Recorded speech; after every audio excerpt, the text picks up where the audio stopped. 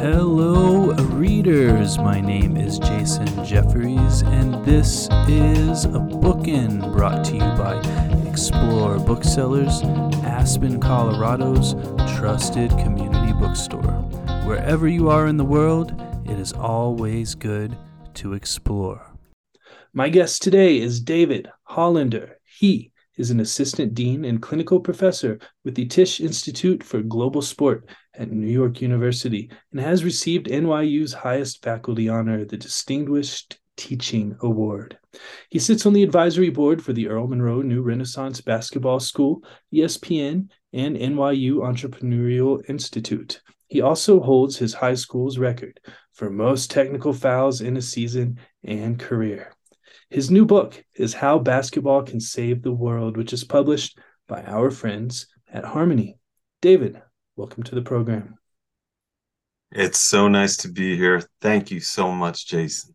Yeah, it's an honor to have you here, David. And before we dive into your book, I want to ask you, what does an advisor to ESPN do? How do you advise them, and what do you advise that they do?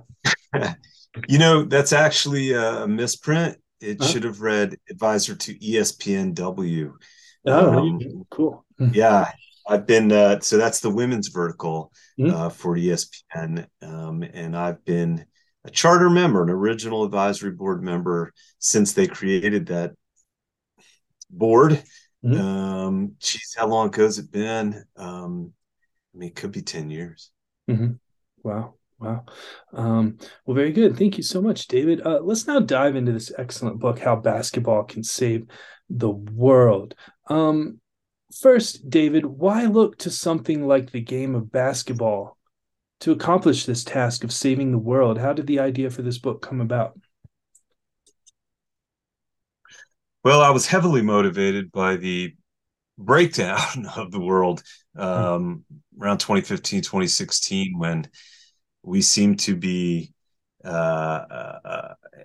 just mired in irreconcilable divisions, failing institutions, no trust.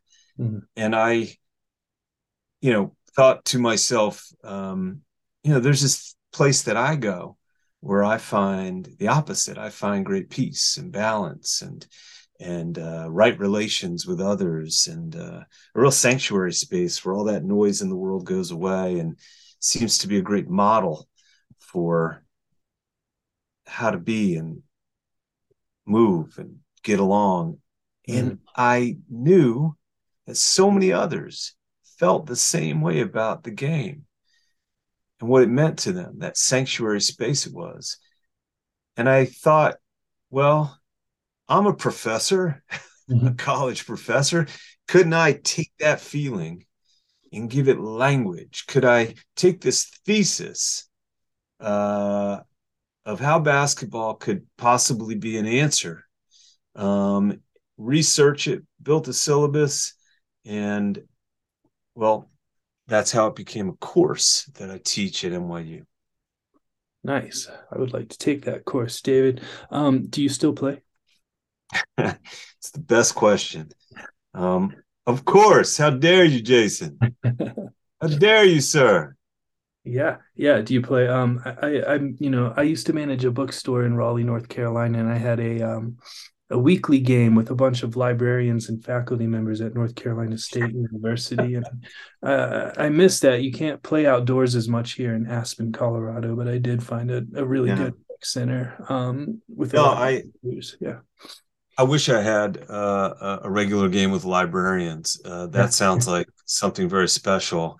I will get out there and mix it up with NYU students. And like I'll get a rebound and I'll think about that rebound for like a month. It'll feel so good. Yeah, right. Nice. Very good, David. Well, thank you. You say that you don't see basketball as a part of your identity, but as an existential matter, as if without it, you're not really here. Can you elaborate on this concept for our listeners? Well, I love that question. I love that you picked up on that line. I am always trying to get to the highest elevation point of my consciousness. It's so easy to get bogged down in the mundane, the prosaic, the minutia of your demands. And when I play basketball, whether it's by myself or with others, I get to a space of some real clarity. People talk about mindfulness and they talk about meditation. It's so important. It's harder and harder to find these spaces in life. Yeah. So when I say without basketball, I'm not really here, I mean that is a high spiritual zone for me. That is a place where I hear my truth, where I can actually hear myself. It's funny, I speak publicly for a living. When I play basketball, I get quiet. And that's what it's I think it's the purest part of me, and it's what reminds me of the aspirational state that I'd like to get to as much as I can. Yeah, absolutely. Thank you so much for that answer, David. You mentioned several problems in the introduction to this book. Economic disparity, climate destruction, distrust of the media, the vanishing of privacy, to name a few. Just to pick one thing out amongst this list of issues, how can basketball save us from climate destruction? There are so many things that affect all of us. I mean, the whole world, climate, water, hunger, disease. We just went through a global pandemic. How do we solve those things? Well, it's not with one defined nation state saying, well, we do this. That won't get it done. For the 21st century, there needs to be a global approach. We need to see ourselves as not so different from folks who live or by some accident of birth somewhere else. Basketball stands for the proposition of making things global because it was global from the start. Many people don't realize that James Naismith, the inventor of basketball, as soon as he created it, sent folks to teach the game in Australia, Brazil, Paris, and Tianjin in China. The game, people say the 1992 Dream Team, that was what made the game so globally popular. No, this game was global from the start, and that's why, over the past 130 years, since the game was created, nations have formed and deformed, trends have come and gone. Businesses have established and dissolved. Ideologies have been proven and disproven. People have lived and died. And this thing, basketball, has only increased in ubiquity and influence. And that is because, and it is global. It is a global common denominator. My friend Dan Flores says you can go around the world, you can talk about only a few things that we all can talk about: music, food, love, sex, and basketball. I don't think he's wrong. That's just, you chose climate, and that's a good example of we're not going to solve an issue like climate one country at a time. We're going to solve it as a world together. Absolutely. Thank you so much, David. Listeners, we are going to pause here for a word from our sponsor, and then I will be right back with David Hollander. The Bookin podcast is sponsored by Libro FM audiobooks. Libro FM lets you purchase audiobooks directly from your favorite local bookstore, Quail Ridge Books. You can pick from more than 100,000 audiobooks, including New York Times bestsellers and recommendations from booksellers around the country. With Libro.fm, you'll get the same audiobooks at the same price as the largest audiobook company out there. You know the name, but you'll be part of a much different story, one that supports community. Listeners of Bookin can get a 3-month audiobook membership for the price of one. Go to Libro FM, that's Libro.fm, and enter Bookin, Bookin, in the promo code space. With each listen, take pride in knowing that you're supporting local bookstores. I'm back with David Hollander, author of How Basketball Can Save the World, which is published by our friends at Harmony. David, before the break, we talked about Kobe. I now want to ask you about Nikola Jokic, as we are a podcast based in the state of Colorado. Even though it is a team game, as you mentioned earlier, are there any lessons that you think that we can specifically take from the game of Nikola Jokic? I'm glad we're talking about the game of Nikola Jokic because more about the game of Kobe Bryant would have been interesting to analyze. The game of Nikola Jokic is remarkable and emblematic of the whole game of basketball. People seem to be mystified by what doesn't look, and I put quotes around look, like a basketball player. Yet he's remarkably, supremely effective. And what Jokic stands for is basketball's principle of the balance of force and skill. It's not just enough in basketball to have the kind of those classic athletic virtues of speed and power and agility. The game, distinguished from other games when it was invented, elevated the goal, which forced you to not just have great speed and power, but to be under control, which allowed for all different kinds of athletic types. Hence, Jokic, which stands for an enlightened human resource management principle. We need to recognize different kinds of leadership archetypes, not just the loud, the handsome, the charismatic, but there's nuance to the spectrum of human contributive abilities. And Jokic seems to live on the edges in such a masterful way of what can be done in a basketball game. He's amazing. Yeah, he sure is. And do you think with a small handful of games left in the 2023 NBA season that Jokic should win a third consecutive MVP? I couldn't care less about GOAT conversations, MVP conversations. Bill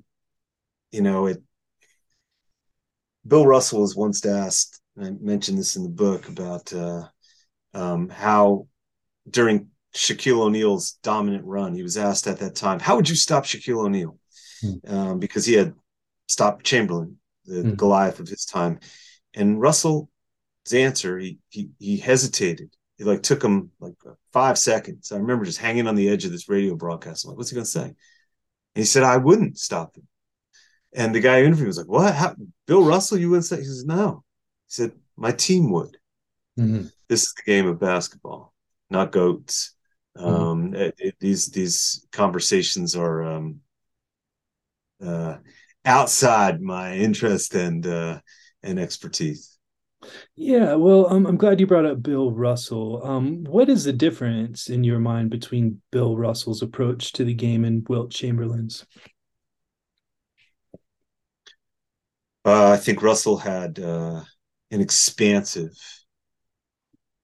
almost spiritual, certainly intellectual and physical understanding of every facet of what it took to execute on a basketball court.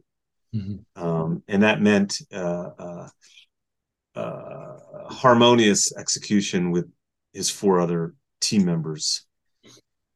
and this kind of, Chamberlain, I don't think, though he was a very special player, I think underappreciated for you may look back at body types from the 60s and 70s and say, well, who could really play today in this kind of incredibly physical environment in the NBA? I think Chamberlain would fit. His body would fit. But he didn't have the same ethos, the same kind of, basketball nirvana aspiration as Russell did. And I think that was the difference between the two. Yeah, I agree. And when you are writing about Bill Russell, and I compare Bill Russell's approach to the game in a way to Nikola Jokic's, minus the 11 championships or whatever, of course, for now.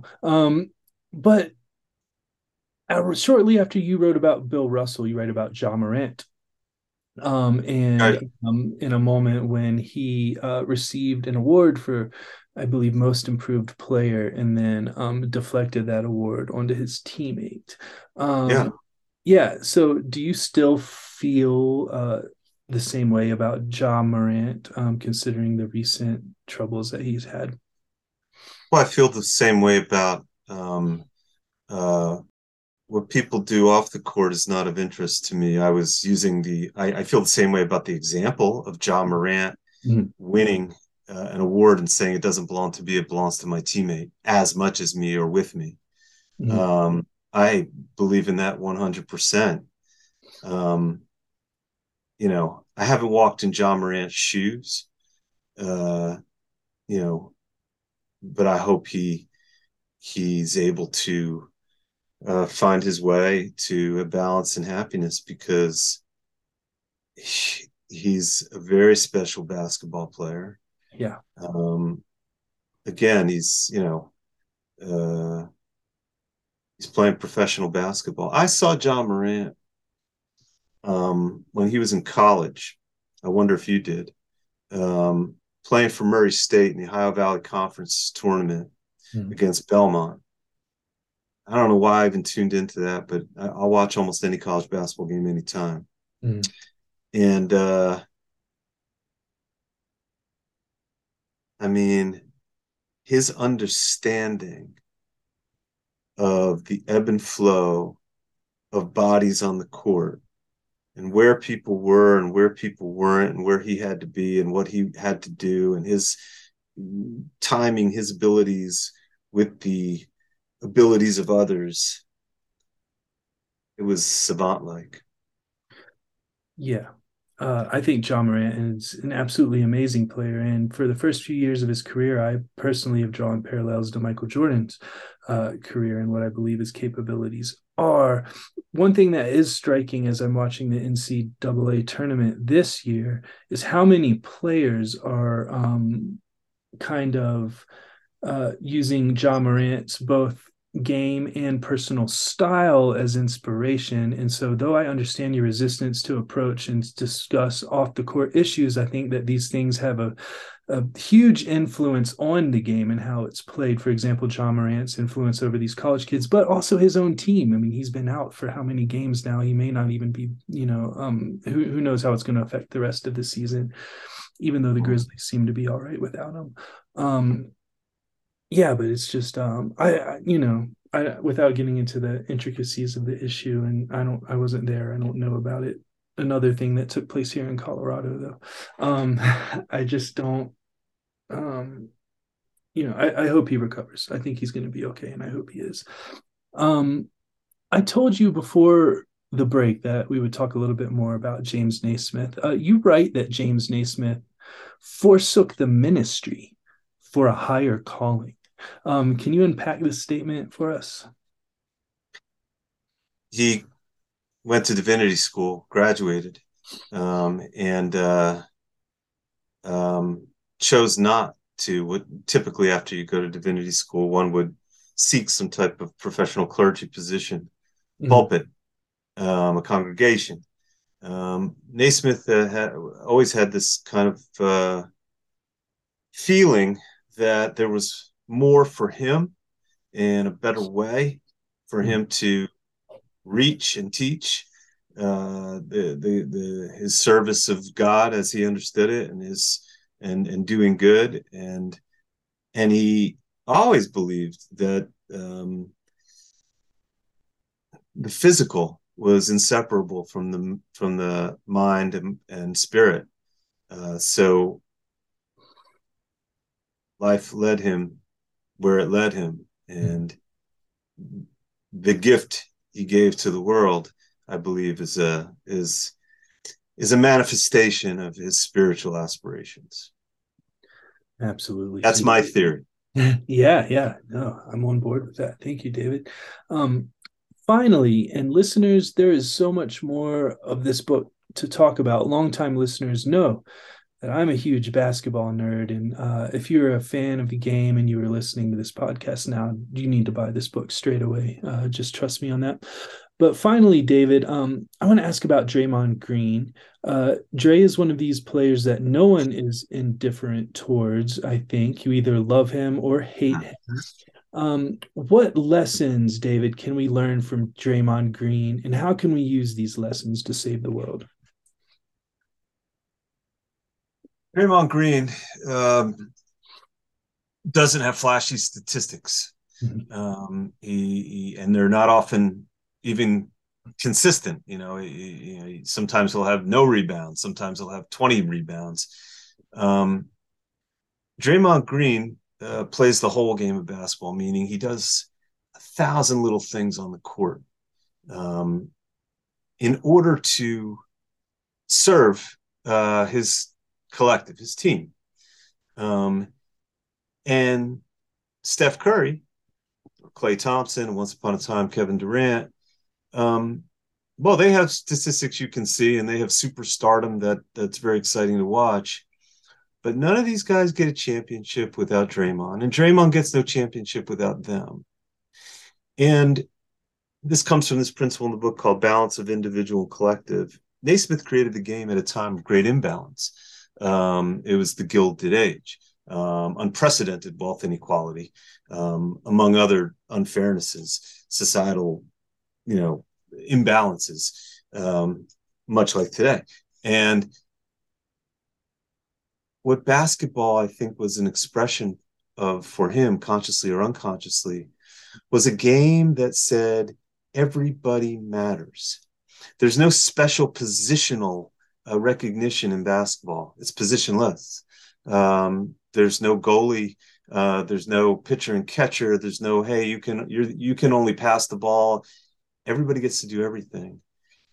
And so when you are in a basketballistic society, you appreciate the Draymond Greens equally to the Steph Currys if you're going to, in basketball, get the ultimate goal of that championship.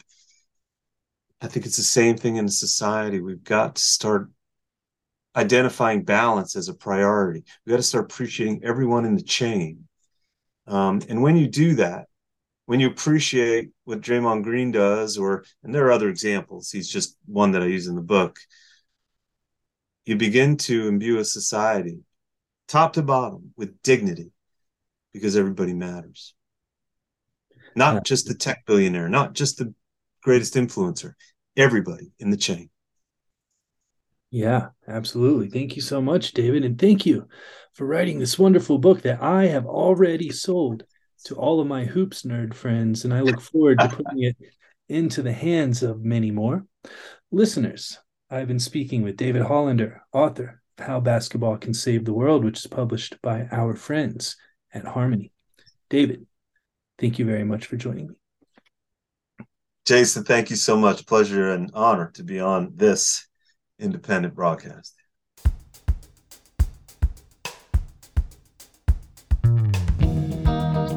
Once again, I would like to thank David Hollander for joining me. Copies of How Basketball Can Save the World can be ordered from www.explorebooksellers.com with free shipping for members of Explore More Plus. I would also like to thank our sponsor, Libro FM Audiobooks. Please navigate over to Libro.fm and enter the promo code BOOKIN, that's BOOKIN, KIN in the promo code space to get one free audiobook and support your favorite local independent bookstore in the process.